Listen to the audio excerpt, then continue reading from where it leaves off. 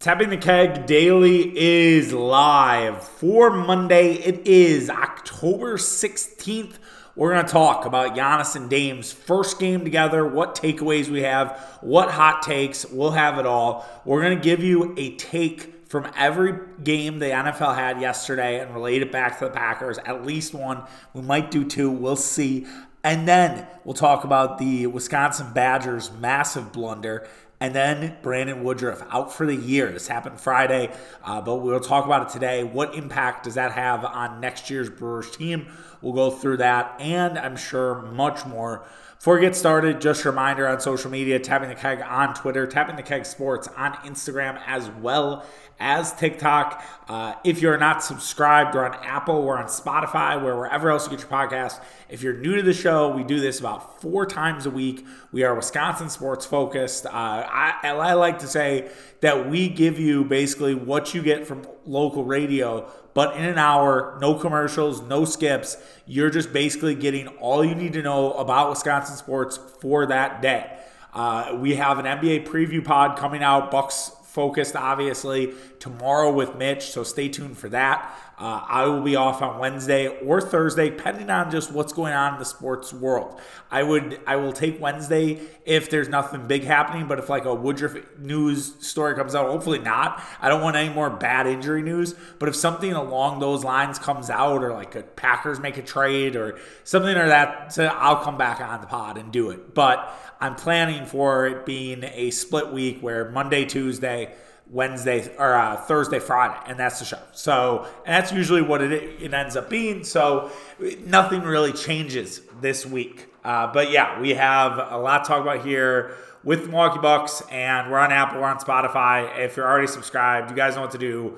Group chat, spread the word. Shout out to my guy Twigs, Ride or Die, was hyping up the pod at the bar on Saturday night, which I absolutely loved.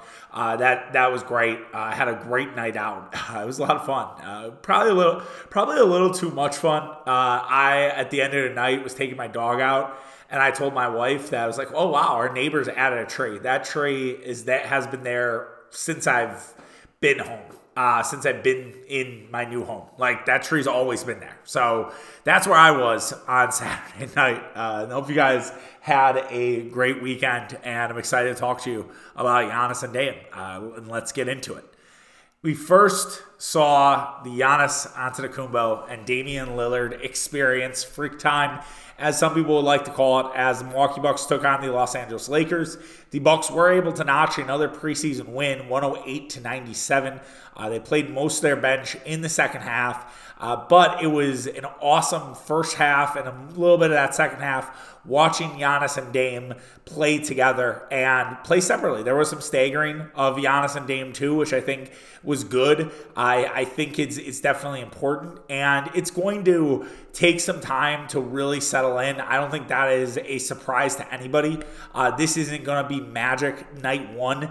It's going to take probably a month of basketball games or a little over a month before everything starts coming together. I'm very thankful the schedule makers did not have Bucks Celtics in the first 5 or 6 games of the season, because I think the Bucks will be woefully prepared for the Celtics. I think the fact they're playing them in a month after really their first game of the season on the 23rd, I think that will be absolutely, 22nd actually, that will be absolutely perfect. That will be the perfect time. The Bucks should be sort of feeling themselves sort of in their gel, who does what on the team, and starting to really feel good. But there was this tinge of excitement that I can't really remember with Bucks basketball watching tonight, like from more of a macro level. We're going to break down a lot of micro, things about this game and about, what we saw out on the court. I don't know why I'm doing we, it's just me. But I do sometimes royal we it, but anyway, here nor there. I made it a point to watch Bucks basketball preseason. Now, the last preseason games, I've checked up on it. I then go back and watch the highlights, but it hasn't been where it's appointment television. But because Giannis and Dame were out there, it was flip on the TV, it was stream the rest of Red Zone and Eagles Jets on your computer, and that was what was taking over the big screen because you had to watch Antetokounmpo and Dame Lillard. And I feel like that's going to be the constant for the season. It's just a special year of Bucks basketball. It's a year of Bucks basketball that none of us should forget. It might not end in a championship. You know what I tell you guys all the time? It's really hard to win a fucking title. It just is. Everything has to break your way. Everything has to go in your direction. But it could end in a championship. And if it doesn't end in a championship this year, championship will be on the table the following year. It's eerie how the similarities of the 95 Rockets are with this Bucks team, with adding a guy from Portland who's chasing a ring and who has been good but somewhat underappreciated through his career. Now, Clyde Drexler was I think he was actually the same age, weirdly enough, but Clyde had more miles on him, right? Because the NBA was different back then. It was much more physical. It was definitely a more taxing game. I think Clyde also played, he might have played the same amount of college as them, but he played at Houston and everything else. And so it was a homecoming for Drexler. And then for Lillard, this is a brand new experience. And it's going to be very interesting to watch just how the city reacts and embraces. And we talked about it last week. You can go listen to Mitch and I about, the Bucks taking the Wisconsin sports belt from the Green Bay Packers. And I still think that's on the table. I think that's a real possibility. If the Bucks get off to a hot start, if the Packers still struggle, I think people will focus their attention on the Milwaukee Bucks and will invest more time and energy in talking Bucks basketball and watching Bucks basketball than maybe they ever have before. I know that might be a little hyperbole, but I feel like that is true. And so it's just a joy to be this excited about a team. I'm trying to remember a team that I was this excited for to start a year. I mean, the year after the championship for the Bucks was definitely one that I was fired up for. The year after the Packer championship in 2011 is definitely way up there. I think I was excited after the Bostic disaster. Now, that was not a good year for the Packers. But in 2015, I think you were like, all right, this is redemption, redeem team stuff for the Green Bay Packers. There was a lot of excitement, first year Matt LaFleur. After, I don't even think we were that excited. When 2020 was so weird with COVID, because I think we were just excited to have normal football and watching every week and every Sunday. And the fact that football schedule changed a little bit, but not a ton. Like, it was still basically football, which was great. And I think we're all appreciative of that in, retrospect. And if I'm thinking Brewer seasons, I think that first Braun and Fielder 2008 for sure. 2011, no question about it. 2018 with Yelich and Kane, like those years were way up there. And if Trio comes up right away next year, I think 2024 would actually be similarly with the excitement around the Brewers. And then Marquette, I mean, this year will be the most excited I am for Marquette basketball in a long time. So maybe that's the theme of the year, is just excitement and just new peaks, new levels.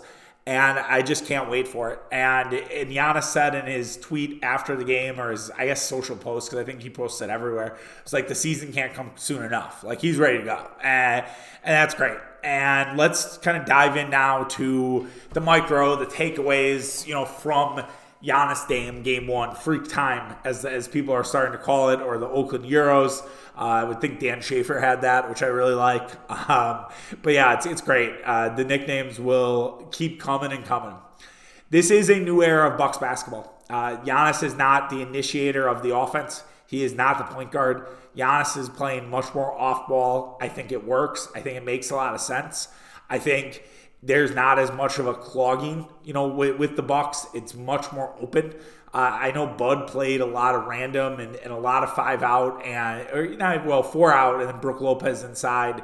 It definitely had a different feel to it, and you can still see that these guys are adjusting. It's not perfect at this point, but I think they'll get there. I think they'll figure out where they fit in, what are their roles, what's it going to be, and I think Giannis is also going to relish in not having to be the guy all the time. We talked about it on tomorrow's pod that you'll listen to, that I actually think Giannis will find a lot of happiness in this offense. And they talked about that a little bit on the broadcast, about how Giannis is really accepting this new role. He kind of likes the fact that he's not going to have to always be the initiator, and it at least looked decent in game number 1. But again, it's game 1. We have a long way to go with this team. If they look like this in December, we might be asking a few questions. Dame Lillard is going to try harder to facilitate early, and it's going to frustrate Bucks fans. I think Bucks fans are going to – there's a lot of things they'll overreact to. I think they'll wonder why Dame isn't shooting as much as he should, or they think he should, early on. Because I think Dame wants to come in. He's the new guy, and he doesn't want to ruffle too many feathers. He doesn't want to rock the boat, right?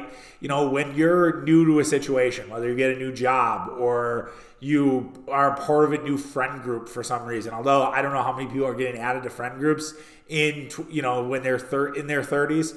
But I really know that when you're in that new guy scenario, all you're trying to do is fit in. And I think with that, Dame's not going to put up 20 to 30 shots. 30 is aggressive. But I just think he's not going to have these big shot output games early in his Bucks career. I think once you get to December, January, he starts feeling himself. He starts part of that team. I think you'll see more from Dame in terms of shooting. So I'm not worried about Dame being more of a facilitator early on, but I hope that Dame knows that if he has a good shot, look at it or demand the ball a little bit more, that's perfectly fine. But I think you should not expect that to be what Dame does early, the first 5 to 10, maybe even a month of basketball games. I think you're not going to see that out of Dame Lillard. Also, I don't know if you'll see teams guard Dame like the Lakers were. Giannis joked that I've never seen a guy get double-teamed in the first possession of a game. D'Angelo Russell's guarding of Dame was really interesting. It was like he was playing Game 7 of the NBA Finals. I really didn't get it. I'll be curious if that's a sign of things to come or if that's just early season excitement. Because it felt weird to me in a lot of ways, because I was like, well, why is he just going relentlessly at Damian Lillard? It doesn't really make a ton of sense, but maybe that's what we're going to see from a lot of teams. I mean, Philadelphia is the first team to face the Bucks this season. They have Patrick Beverley. I would assume James Harden will not start, as he's calling Daryl Morey fat and marriage is ended and all this other stuff. I can't think that Harden's going to be out there game 1, but if he is, Lillard will go to town. Lillard will take his fat ass to school. Honestly, that would probably be abuse from Damian Lillard if he's facing James Harden at this point. Damian Lillard might be called fatphobic for the things that he would do to James Harden if they did roll out Harden's ass in the first game against Philadelphia. And then he has Atlanta game number 2, and that's Trae Young and Murray. Now, you'll see Murray probably guard Dame a lot more. Murray's a decent defender. But, there's a chance where Dame gets off to a really hot start because of the guys they're facing. And I just don't think you're going to see this from a lot of teams. It could just be an early season thing. It could be something that Darvin Ham's experimenting with. Preseason is great for experimenting. You saw the Bucks trying different things, trying different rotations. And so I don't know. I don't know if this is a sign of things to come or just a blip on the radar, and we shouldn't look too much into it. Another interesting Dame thing, he had 3 steals. He's not terrible on defense, at least against D'Angelo Russell. Maybe against the elite guards of the NBA, he's going to look bad. But this whole idea that Dame doesn't defend is a little bit flawed. Maybe it's overstated that Dame just can't defend. Also, Dame's never had the defense behind him. I can't think of any Trailblazer that was really known for being a stalwart defensively. Maybe Jeremy Grant would probably be the only one that comes to mind. Aldridge was kind of, I'd have to look back at his defensive rating as a player, but I would never think about LaMarcus Aldridge and was like, oh yeah, that guy was a stalwart defensively. You have the protection of Giannis and Middleton. You also have, lanky guards who can help out as well. And I think Dame's going to be all right defensively. I really do. I think that's going to be an overrated storyline by halfway through November, and everyone's going to realize how dumb it was. But that happens, right? That's just that's the nature of the beast as you're getting ready for a season. Other takeaways that I had about Giannis, more so, Giannis looks more than ready to play with everybody. We talked about the comment of the season starts today, but Giannis just seems very comfortable already. He took it on the block, first play of the game. Pretty turnaround, very Hakeem-esque. He worked with Hakeem Olajuwon in the offseason, and that looked like something that Hakeem would do. And if he's adding those type of post moves and you're seeing Giannis in the block pretty frequently, I think teams are going to be in real trouble. That's going to be a really hard thing to defend because Giannis is a monster. Giannis is just extremely hard to defend in really any scenario. But I think in the post, he can kind of do some of the, the post move work and not necessarily barrel into everybody and get offensive fouls. And also, those run the risk injuries. We saw it against Miami, right? So can Giannis do some more things to not necessarily put himself in harm's way? I'll be interested in that. I'll also be interested to see, how much the pick and roll stuff had. We saw a little bit of it today, but we got a taste, right? You got the appetizer. You got a crab rangoon of the pick and roll offense that Giannis and Dame can do. But yeah, he looks more than ready to play with everyone. He also, this kind of coincides with what we were talking about with, the post moves. He had a three-pointer, but he was 16 points tonight on 10 of field goal attempts. He was kind of doing it all, 16 and 8. It was just a really solid performance for preseason. You're like, all right, yeah, that guy's ready. Check the box. I think they should play another preseason game just to, keep the comfortability of the guys. I think it would be cool if they played, the game against Memphis at home, which I think is Friday night. It's a MAC fun game. I think that would be really cool for Bucks fans. I know they have an open scrimmage, I think the next day on Saturday, or no, maybe Sunday actually, that open scrimmage is. I think it's Sunday. But still, I think it would be cool to, showcase Dame Giannis at home, but I understand if that. I'm sure they have a plan. I'm sure that they've talked about it, and we'll certainly see what they do. But yeah, Giannis was. I don't need to see anything more from Giannis. I still think from a chemistry perspective, on-court chemistry, I think it would behoove them to play one more game, even if Giannis looks the part already. Chris Middleton is going to have so many open looks. I don't play a lot of fantasy basketball. I have played the last 2 years, I think, with Shea Ken. And what happens with fantasy basketball is a lot like what happens with me with fantasy baseball is I just forget about it.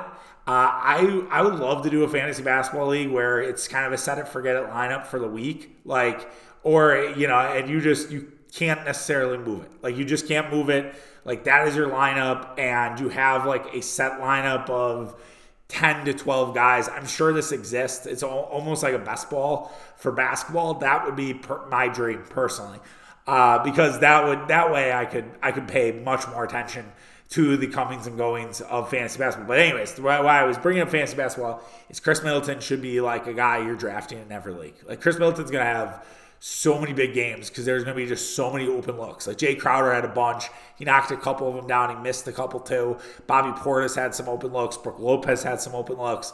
And some of those are going to get distributed to Middleton. I shouldn't say some. A lot of those will get distributed to Middleton.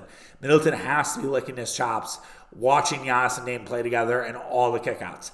Chris Middleton also is expected to be back for the regular season. John Horst said that on the broadcast that he's progressing well. They're very happy with where they're at with him.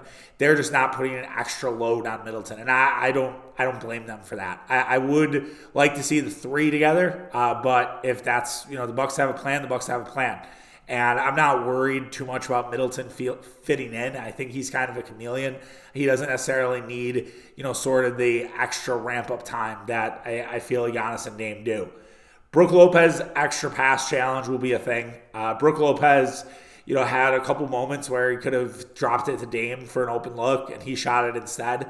And according to people who probably pay a little more attention than I do, this has been a thing he's done for a while. That he wouldn't, dump it to Grayson, who would have open looks and things like that, or even Drew Holiday. But now it's Dame Lillard, and it's okay, man, you're a decent 3-point shooter, but who's a better 3-point shooter? Dame Lillard. And I also, with Brook's threes, I don't necessarily think Brook is as good of a 3-point shooter as Brook Lopez thinks he is as a 3-point shooter. I think he had a couple good years, but I'm not sold that Brook Lopez needs to shoot that many threes anymore. I get it if it's trailing 3 or, it's a, situation where he's the open guy and he pops out on a pick and roll or something like that. I'm all for, when they make sense in in the rhythm of a shot. But if you have Dame Lillard on open in the corner, like, you got to pass that fucking ball. And I think fans will grow frustrated with that out of Brook. Campaign passed the test. I really liked what I saw from Campaign. It's refreshing to have a backup point guard. I know that there are going to be games where Campaign wants to make you rip your hair out, but I enjoyed watching Campaign, or what does he call him? C. Peasy or something like that. So, Peasky. The ski thing, I can't believe that's still around. Like, that became a big thing when I was in high school. So that was like 17 years ago. I shout out to a guy that I went to high school with, who's called Kuboski. And like, but it's been a thing since. Like, I can't believe that that's still going on. That's crazy. But anyways, Campaign looked good. Also looked good, Marchand Beauchamp. Thought Marchand Beauchamp played really well in the first half. Decent second half as well. Made a certain impression. So he definitely did not look like the lights were too bright for him. He got much more run than Andre Jackson Jr. did with, the starters. So if we kind of want to look at depth chart pecking order, it seems like Beauchamp's going to get a shot before Jackson Jr., which I'm probably okay with. I think that makes more sense. I still think Jackson Jr. should play a little bit and play, anywhere from 5 to 10 minutes, especially when there are wings to be defended. Like when you're facing Tatum, even like a Tobias Harris, right? Like go get a couple fouls, go frustrate them a little bit on the defensive side of the ball.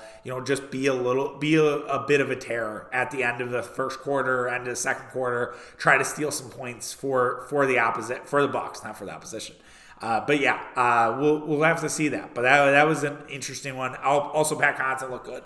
And I noticed that, in other preseason games where I really felt like Pat Connaughton kind of got a shot back. He had a lot of injuries in 2022, and that can't be forgotten. He started the year, he had a calf injury that kept him out, I think for the first, so like month plus, like 6 weeks of the season. And maybe it just was an issue all year and he didn't really talk about it. And Pat looks really good. And I think there is an iron sharpens iron thing. He seems to elevate his game against the best, or with the best, I should say. And so maybe that's part of it as well. But yeah, all in all, man, I'm fired up for the season.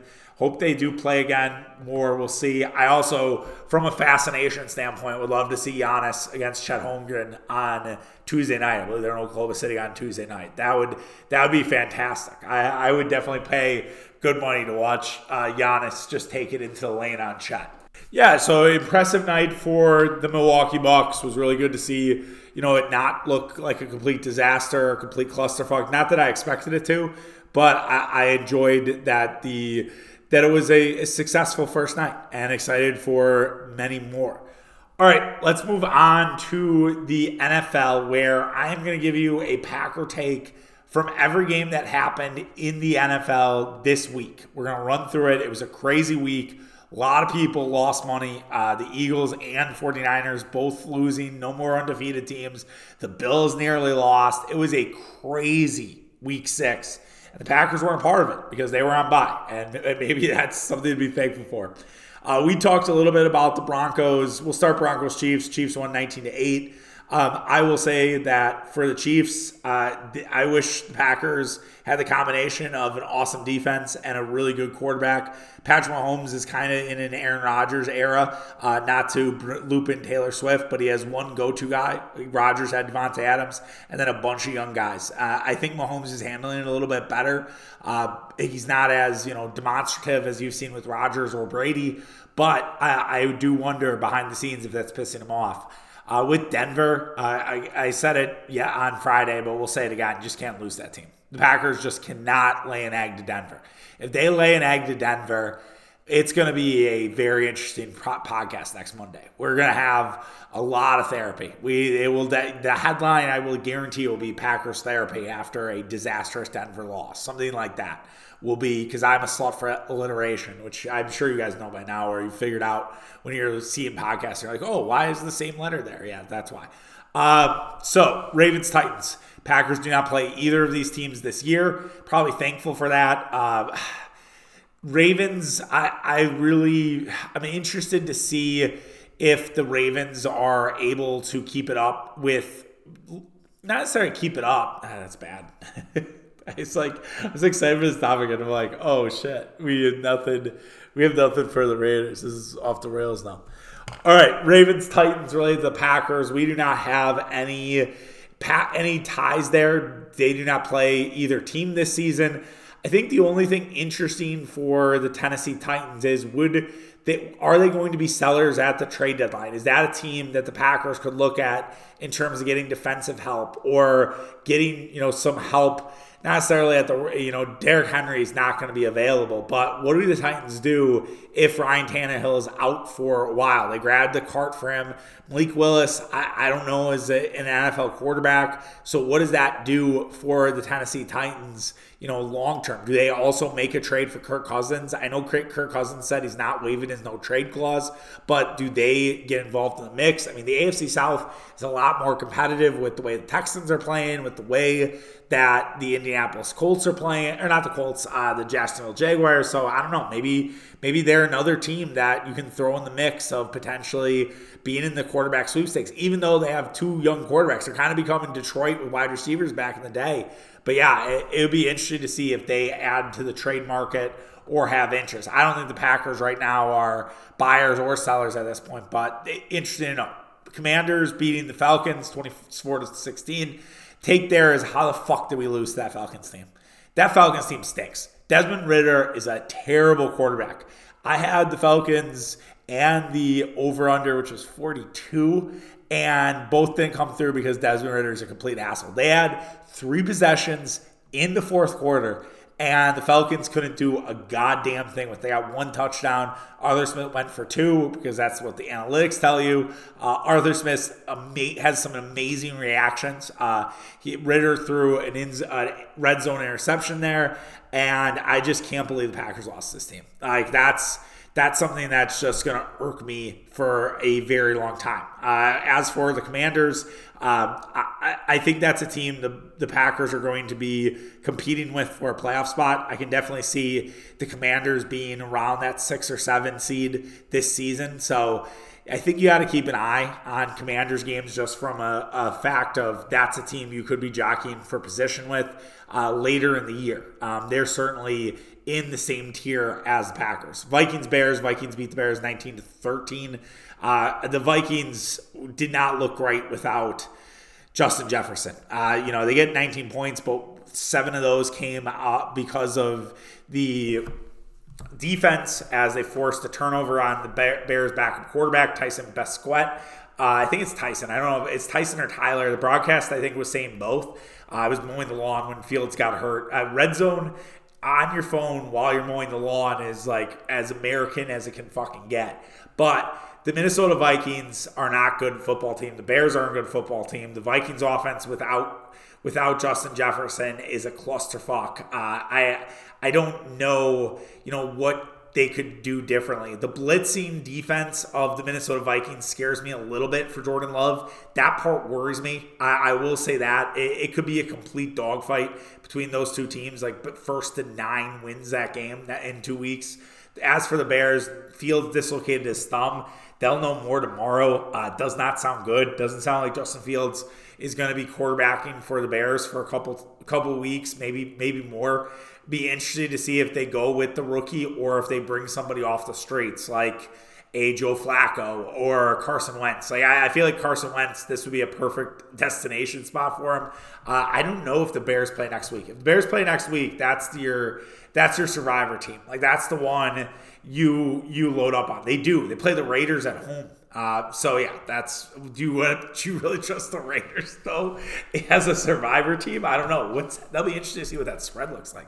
Probably be Raiders -6. Oh, could you really take the Raiders -6 on the road in Chicago? I don't know if I could. I don't like to look at the lines. This is very nerdy of me, but I like listening to Simmons and Sal and playing along with them. Bengals, Seahawks. Seahawks are going to be a team that, again, is going to be in that group that will compete for a playoff spot with the Packers. It's always good when they lose now. I think that's a team to, just like the Commanders, to keep an eye on and make sure that they're not winning games. It's shocking they did not win this one. They had multiple opportunities around the red zone, couldn't get it done. They don't really have an offensive line, so it'll be interesting to see if they make some moves before the deadline. I think they're a good team. I just think they're maybe two or three players away from being really good. I think they're just good at this point. 49ers, Browns win 19-17. It's kind of same old 49ers in terms of injuries, right? McCaffrey goes out with an oblique. Debo at first had a shoulder injury, then had a hip. Trent Williams went out at certain parts of the game. Like, they kicked the shit out of the 49ers, the Browns that is. And the Browns' defense, very impressive. Jim Schwartz continues to own Kyle Shanahan, 8-1 against him.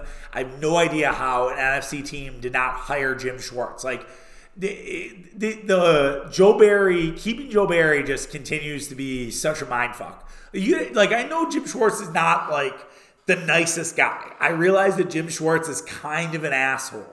That said, that guy has owned Kyle Shanahan. That guy has the best success against Kyle Shanahan. How the fuck did no NFC team be like, we need to compete with the 49ers? 49ers are top to bottom best team in football in the NFL, or NFC, excuse me, and we need to compete with them. So just it boggles the mind. It really does. And also, I don't understand how Brock Purdy's bad in cold weather. Like, he went to Iowa State. Like, why is this guy not a good cold weather quarterback? It just seems like when the elements are shitty, he does not sort of live up to them. Panthers, Dolphins. Dolphins are a wagon. That's all you got to know. Best team in football at this point, in my opinion. Like, if I was doing the Chuck Power rankings, I have the Dolphins number 1 this week. As for the Panthers, Packers play them like 3 weeks before the season's over.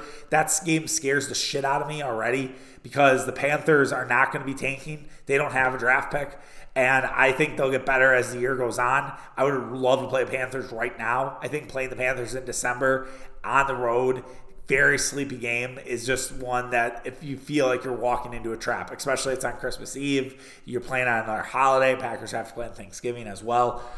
Colts, Jaguars, not much there in terms of Packers, right? You don't play either team. I think with the Colts, it's just Gardner Minshew, not a solid backup quarterback. Made me wonder, like, I think Gardner was a guy that some people talked about for the Packers, right? When no one believed Sean Clifford would actually make the team.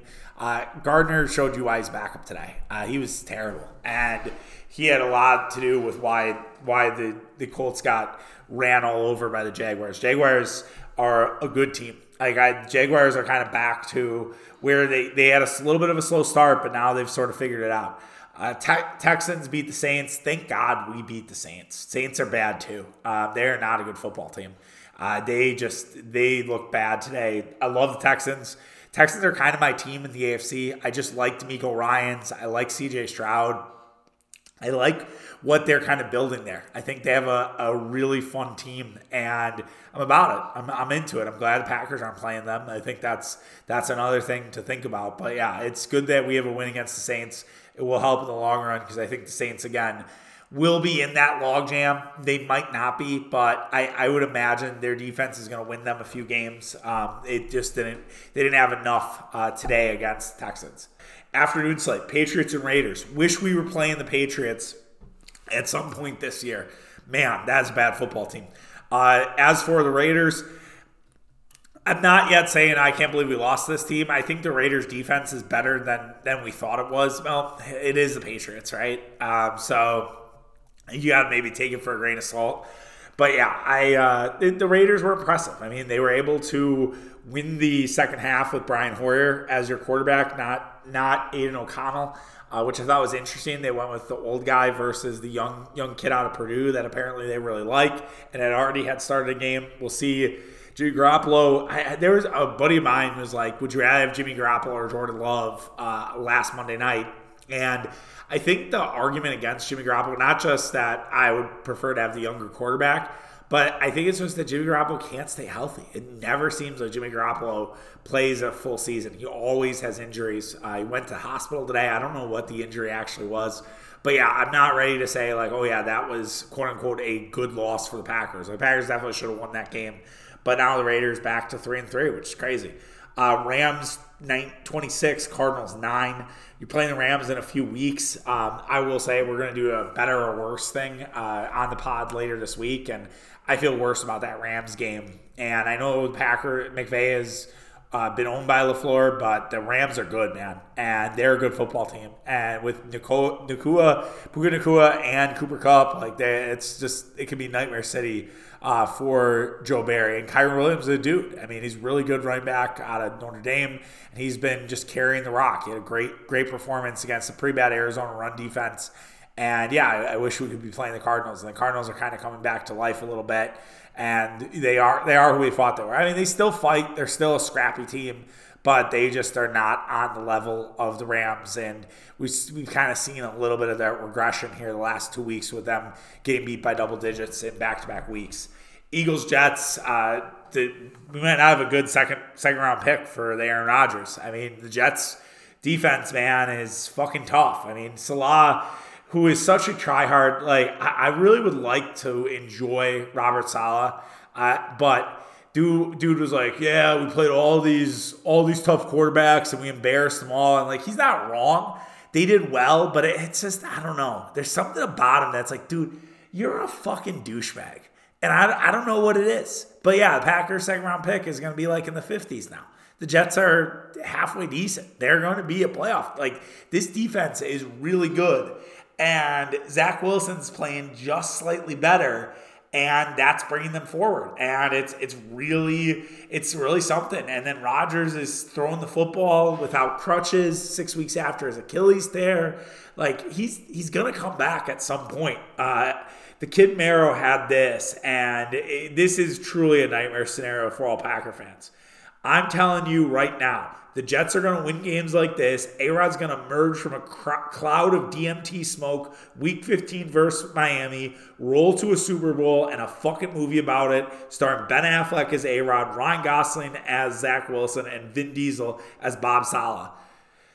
Yeah, man, I could fucking see that, and that scares the shit out of me. Like, that's the Jason Segel in I Love You, Man. This is my nightmare. This is my nightmare. Like, that just can't happen. But yeah, that pick looks dead. I have to look this up with the 65%. If playoffs are included, then the Rodgers comeback becomes interesting, right? Because if Rodgers does come back for those last, I don't know. That would be, if he came back for Thanksgiving, that would be halfway. That's like week 12, week 13.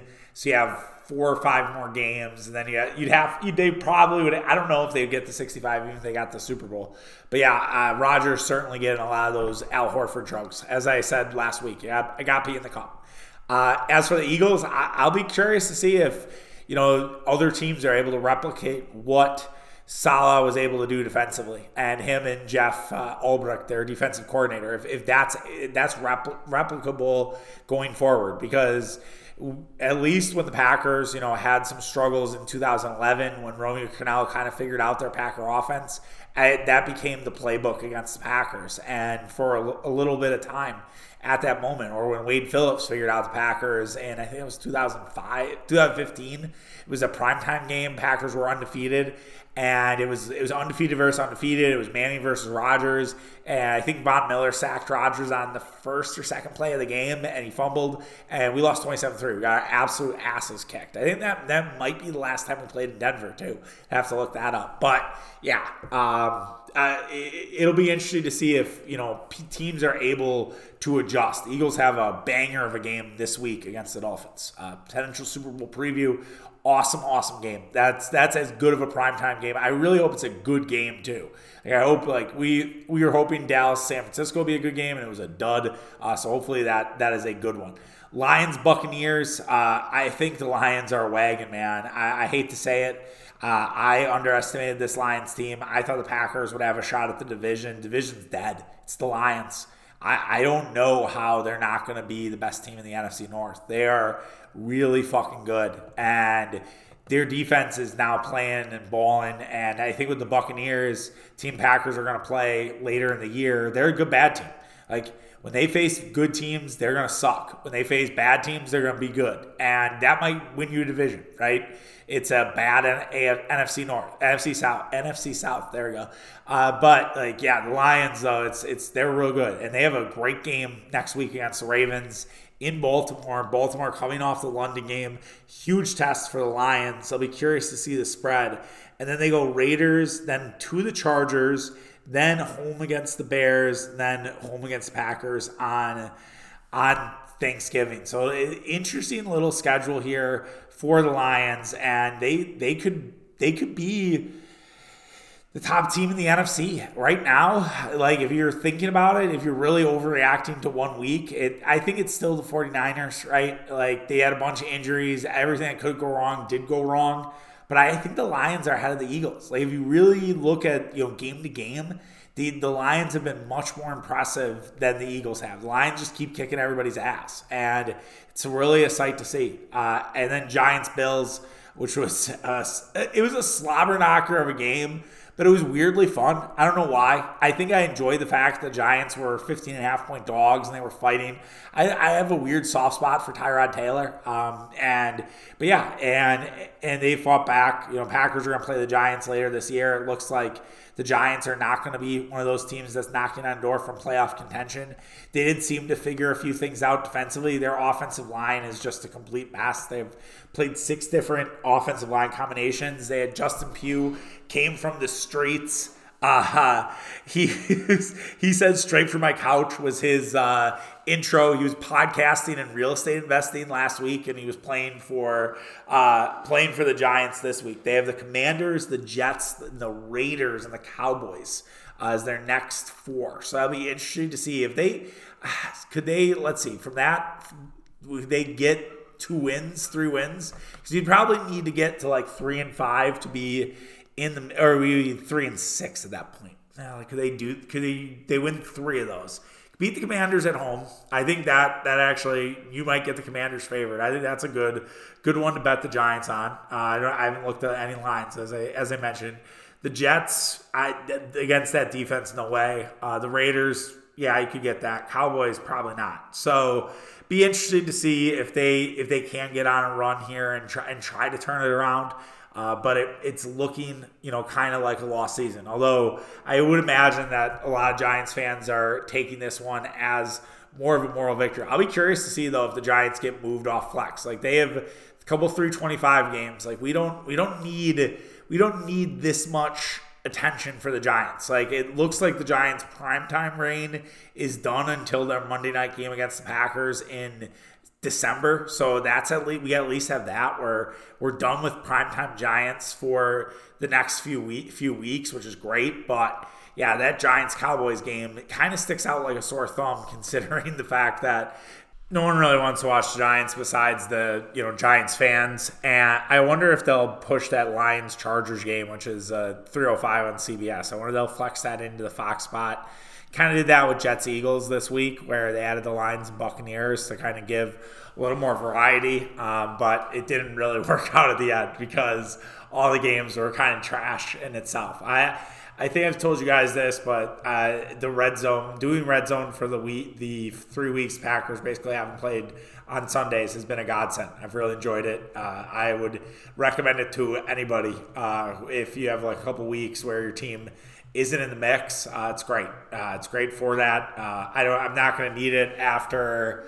I think my subscription ends on the 8th of November, but I don't need it after that because you have a lot of nooners for the Packers coming up here after their 325 against Denver next week. So hope you guys enjoyed that. Let's move on to college football and talk a little bit about Wisconsin and their massive blunder. So on Thursday's Tapping the Keg, we talked about how the Badgers had an awesome opportunity in front of them. How if they win this game against Iowa, they have a path to potentially a 1-loss year. And they could be, in the mix for a potential playoff spot if they were to beat Ohio State and everything else. What do the Badgers do? They completely choke on their dick. They lose the game. They lose 15-6. Tanner Mordecai is out with a hand injury. It does not sound good. According to Luke Fickell, Braylon Allen had a shoulder thing, but he was able to come back. Kind of an admirable second half for Braylon Allen, 18 carries for 87 yards. But it was a little too late. They could not get it done with Braden Locke at the quarterback position, who was decent. I mean, it's really hard to be not only thrust in to a situation, but also dealing with Iowa. And a couple things stood out to me. Number one, the fact that Iowa was more physical than Wisconsin. Iowa brought it to the Badgers. They brought their lunch pail. I don't necessarily think Wisconsin did.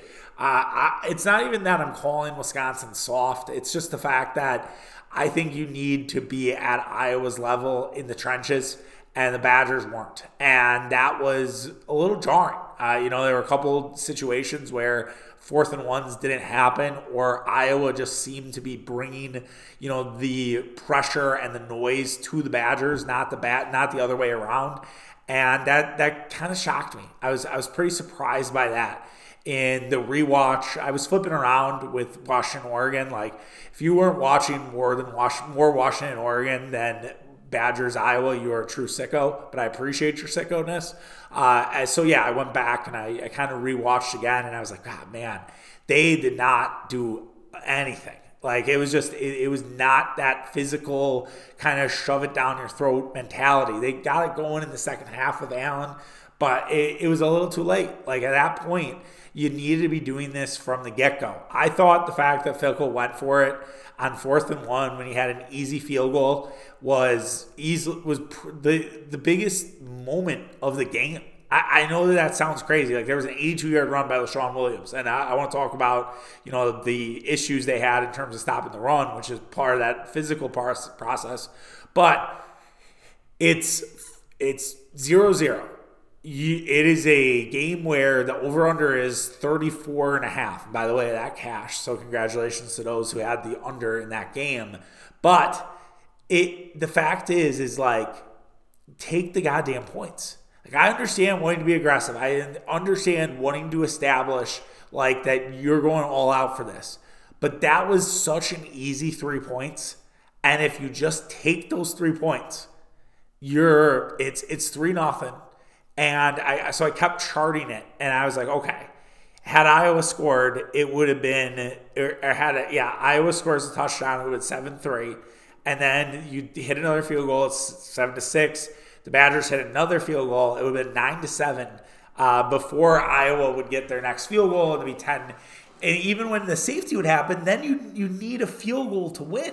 Like, you would just need a tie, Like, so it wouldn't be 12-6, it'd be 12-9. Like, that field goal was so important to this game. And I think that's just the inexperience of Luke Fickell in terms of the Big Ten and Iowa, Wisconsin. And, obviously got a front page to it. And not having Mordecai is rough, but Iowa doesn't have Cade McNamara. They have Deacon Hill.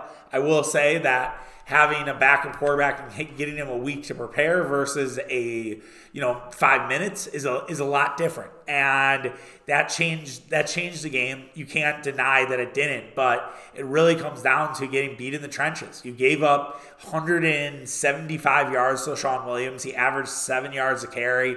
Obviously, a lot of that was that 82-yard run, but still, like, that is really, really rough stuff for Wisconsin. And again, the microscope gets a little bigger on Mike Tressel and his 3.35. I just am not sold that is a defense that works in the Big Ten. I think the Big Ten is too physical for it, and Iowa ran right through it. And that's an issue, man. And I'm not ready to be like they need to fix it next year, but it's going to be curious to see if Mike Tressel can get guys to fit the 3.35, but also be run focused and get bigger, beefier dudes inside on both sides of the ball. And we'll see. Maybe there is more of a talent gap with Wisconsin than we thought.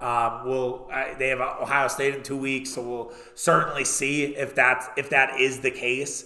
But yeah, this was a massive opportunity loss for the Badgers. And Tanner Mordecai injury, we'll see if he's back. I would imagine if Luke Fickell's like, it doesn't look good, that sounds like at least out for multiple games, if not the season.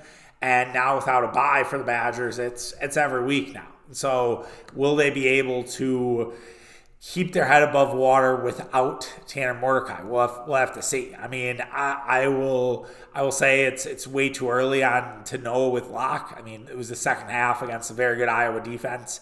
We'll see with a full week of practice if he gets sort of under his belt as QB1. Bryson Green was really impressive. I think that would be a good takeaway for Badger fans, right? That Bryson Green, 5 catches, 88 yards. He really popped the Oklahoma State transfer. So that was good to see. Yeah, and even, you have a defensive day where you give up only 15 points. You still give up so much on the ground. It's hard to really compliment the defense and be about it. And now Iowa has the driver's seat in the Big Ten West, and we'll see if they get there. I mean, people have talked about the potential of Iowa being 11-1. They are ranked now at 24th.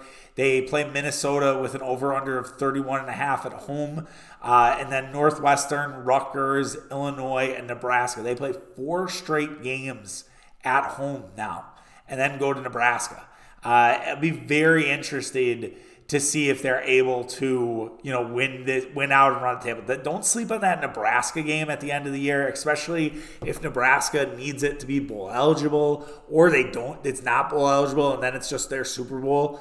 That still could open the door for the Badgers. I also, because Iowa does have 1 loss already with the Penn State. So all Wisconsin would need to do is win out. And that's going to be tough with Ohio State. I still am not a huge believer in Ohio State. It was impressive what they did against Purdue, but they have Penn State this week, and then they'll come and play Wisconsin. That's going to be a really tough task for Ohio State to get up for the Badgers after Penn State, especially if they win. If they lose, I think that makes it a harder game for Wisconsin. But if they win, Ohio State's going to be sky high. They feel like they have a real shot against Michigan, all this other stuff. Got to go into Wisconsin and do that. But yeah, I don't know. It certainly will be a challenge, and definitely we'll see. I'm not going to completely count the Badgers out, even with Braden Locke. I think they can figure it out. I think Fickell, knows what Ryan Day in terms of offense does. You got to obviously play Illinois first, and Illinois gets off the mat and wins the game against Maryland. Maryland finally Maryland themselves, and yeah, it was. That game, I think, still bodes in Wisconsin's favor. There's a lot of revenge in that game, and I know they haven't played Illinois well the last couple of years, but I think this is one the Badgers want, and I think they can get. And I would expect a statement sort of game for Wisconsin and not look ahead to Ohio State. I'd be much worried more for the look ahead had they beat Iowa. If they had beat Iowa, I'd say, oh, look out for that, especially after Maryland, a little momentum. It seems like at least this week, there was a lot of cases of teams where they'd won the week prior and the momentum kind of kept going. You saw it with Iowa State. You saw it with, who's the other one that I was going to bring up? It was also a Big 12 team. Oklahoma State. You saw Oklahoma State, and it just kind of all of a sudden it's like, okay, they're figuring it out. They're putting it together. And maybe Illinois, that's another example, and that's bad news for Wisconsin. So we'll have to see. But they also did give up 44 points to that Purdue team that the Badgers ran right through. So that'll be interesting to see what happens there. I did want to talk about Brandon Woodruff. We're pretty late in the pod. But yeah, Brandon Woodruff missing the entire year with a shoulder injury. It's a shoulder capsule surgery. It's sometimes career-ending. 4 out of the 5 guys who've had it have pretty much were never the same after it. And the last guy was Julio Urias, and he's just a shithead. But he was able to bounce back from it as a pitcher. It's crushing news. It's very crushing news for Brandon Woodruff. It's so depressing that he might not pitch again for the Milwaukee Brewers, that his last start was in Miami. I mean, the fact that he had a complete game shutout at home against the Marlins in the last, sort of stages of his career is great, but it doesn't look like they're going to bring him back, in terms of a extension right now, given the fact that have been a lot of guys who've pretty much never been the same after this injury.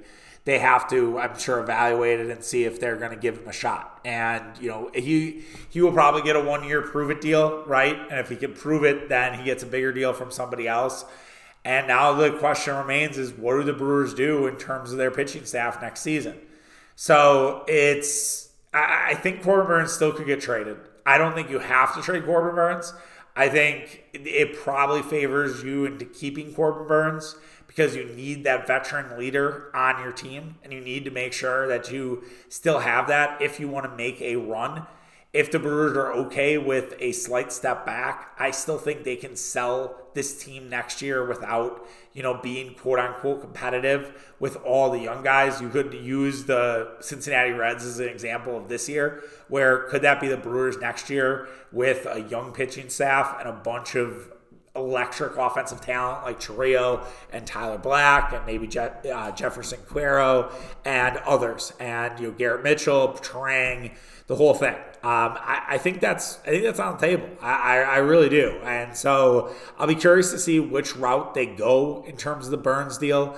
I would imagine they're still going to be open for business. I think they'll listen to deals.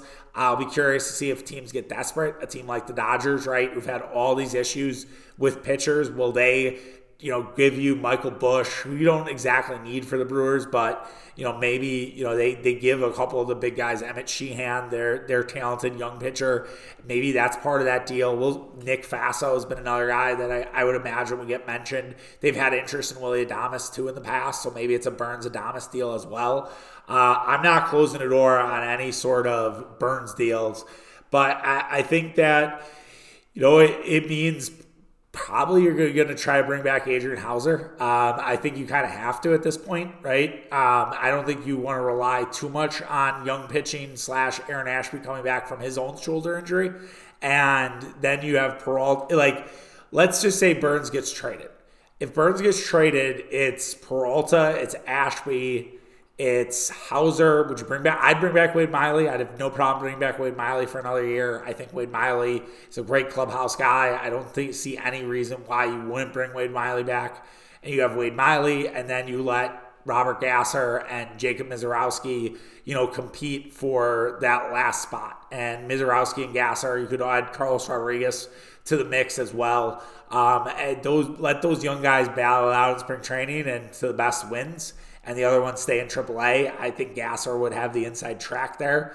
But yeah, I think that would be good. I don't think you can go Gasser and Mizorowski in the opening starting 5 rotation just yet. I'm not there yet in terms of that. I could see that come June or July, but not to start the year. So I'll be very curious to see what they do from a Corbin Burnes perspective, what they do from a spending perspective. Do they bring back Mark Canha now on that $12 million option? I think they have a plan, and this obviously screwed up a lot of what they were thinking of doing, and now it's alternative planning. It's like, okay, Brandon Woodruff's gone. It sucks. What do we do here? What's plan A? What's plan B? What's plan C? And I'm sure presenting it to Mark Anastasio and saying, here's what we recommend to do. Here's what we're going to try to do. I would absolutely love for the Brewers to kind of keep, the competitiveness, because I think with baseball, you're seeing parity is more present than ever. Like, baseball has become more like hockey than it is its predecessors, right? The dominant teams, I can't believe the Atlanta Braves are not in the NLCS. The Atlanta Braves were one of the best teams I've watched play baseball in my 35 years of life. And I realized their pitching staff wasn't the best, but I felt like they were going to waltz to the World Series. And they didn't get out of the first round. And everyone wants to talk about the layoffs and all that bullshit. I really think we're going to go to 2 divisions and we'll have 4 wild cards, and that's how they're going to solve for it. And so only 2 teams. Well, I don't even know if that will help with the buys. I don't know. Baseball is in a tough spot because they wanted to add the playoff team to get extra revenue, and now they've kind of put themselves in a corner. Bill Simmons had an interesting thing about everything's a money grab these days on his Friday podcast, which I kind of agree with. I think that everything is playoff focused, and the regular season just does not have the same meaning as it used to, which is an interesting way to think about it, because it's like, should I not care as much about like the game to game, and I should just worry about what happens playoff wise? I don't know.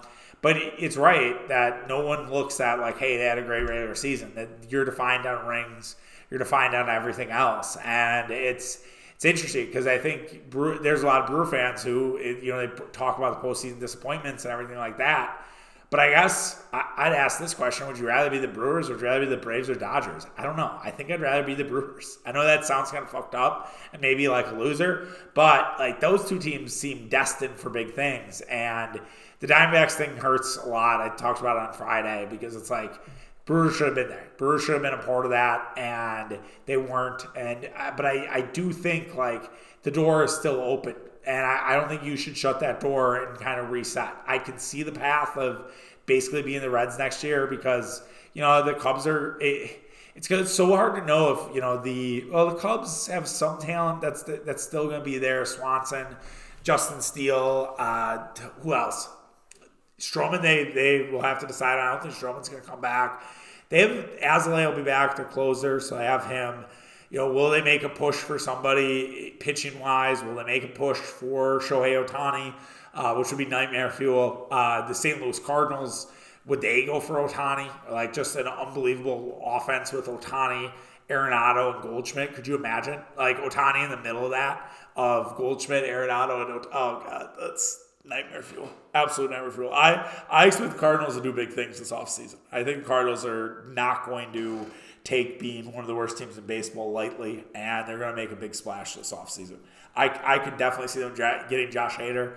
I could see a lot of different things out of the Cardinals. So I think from a Brewers perspective, it's just a question of where do you see yourself next year? What are the other teams in your division doing? What are the other teams in the National League doing, and how do you compete with that? And how do you want to compete? You were one of the best last year. Can you do that again? I think the Brewers could. I think they still could be an 85-90 win team even without Brandon Woodruff. But it's just a tough loss. So hopefully the Brewers figure it out, and we'll have to see.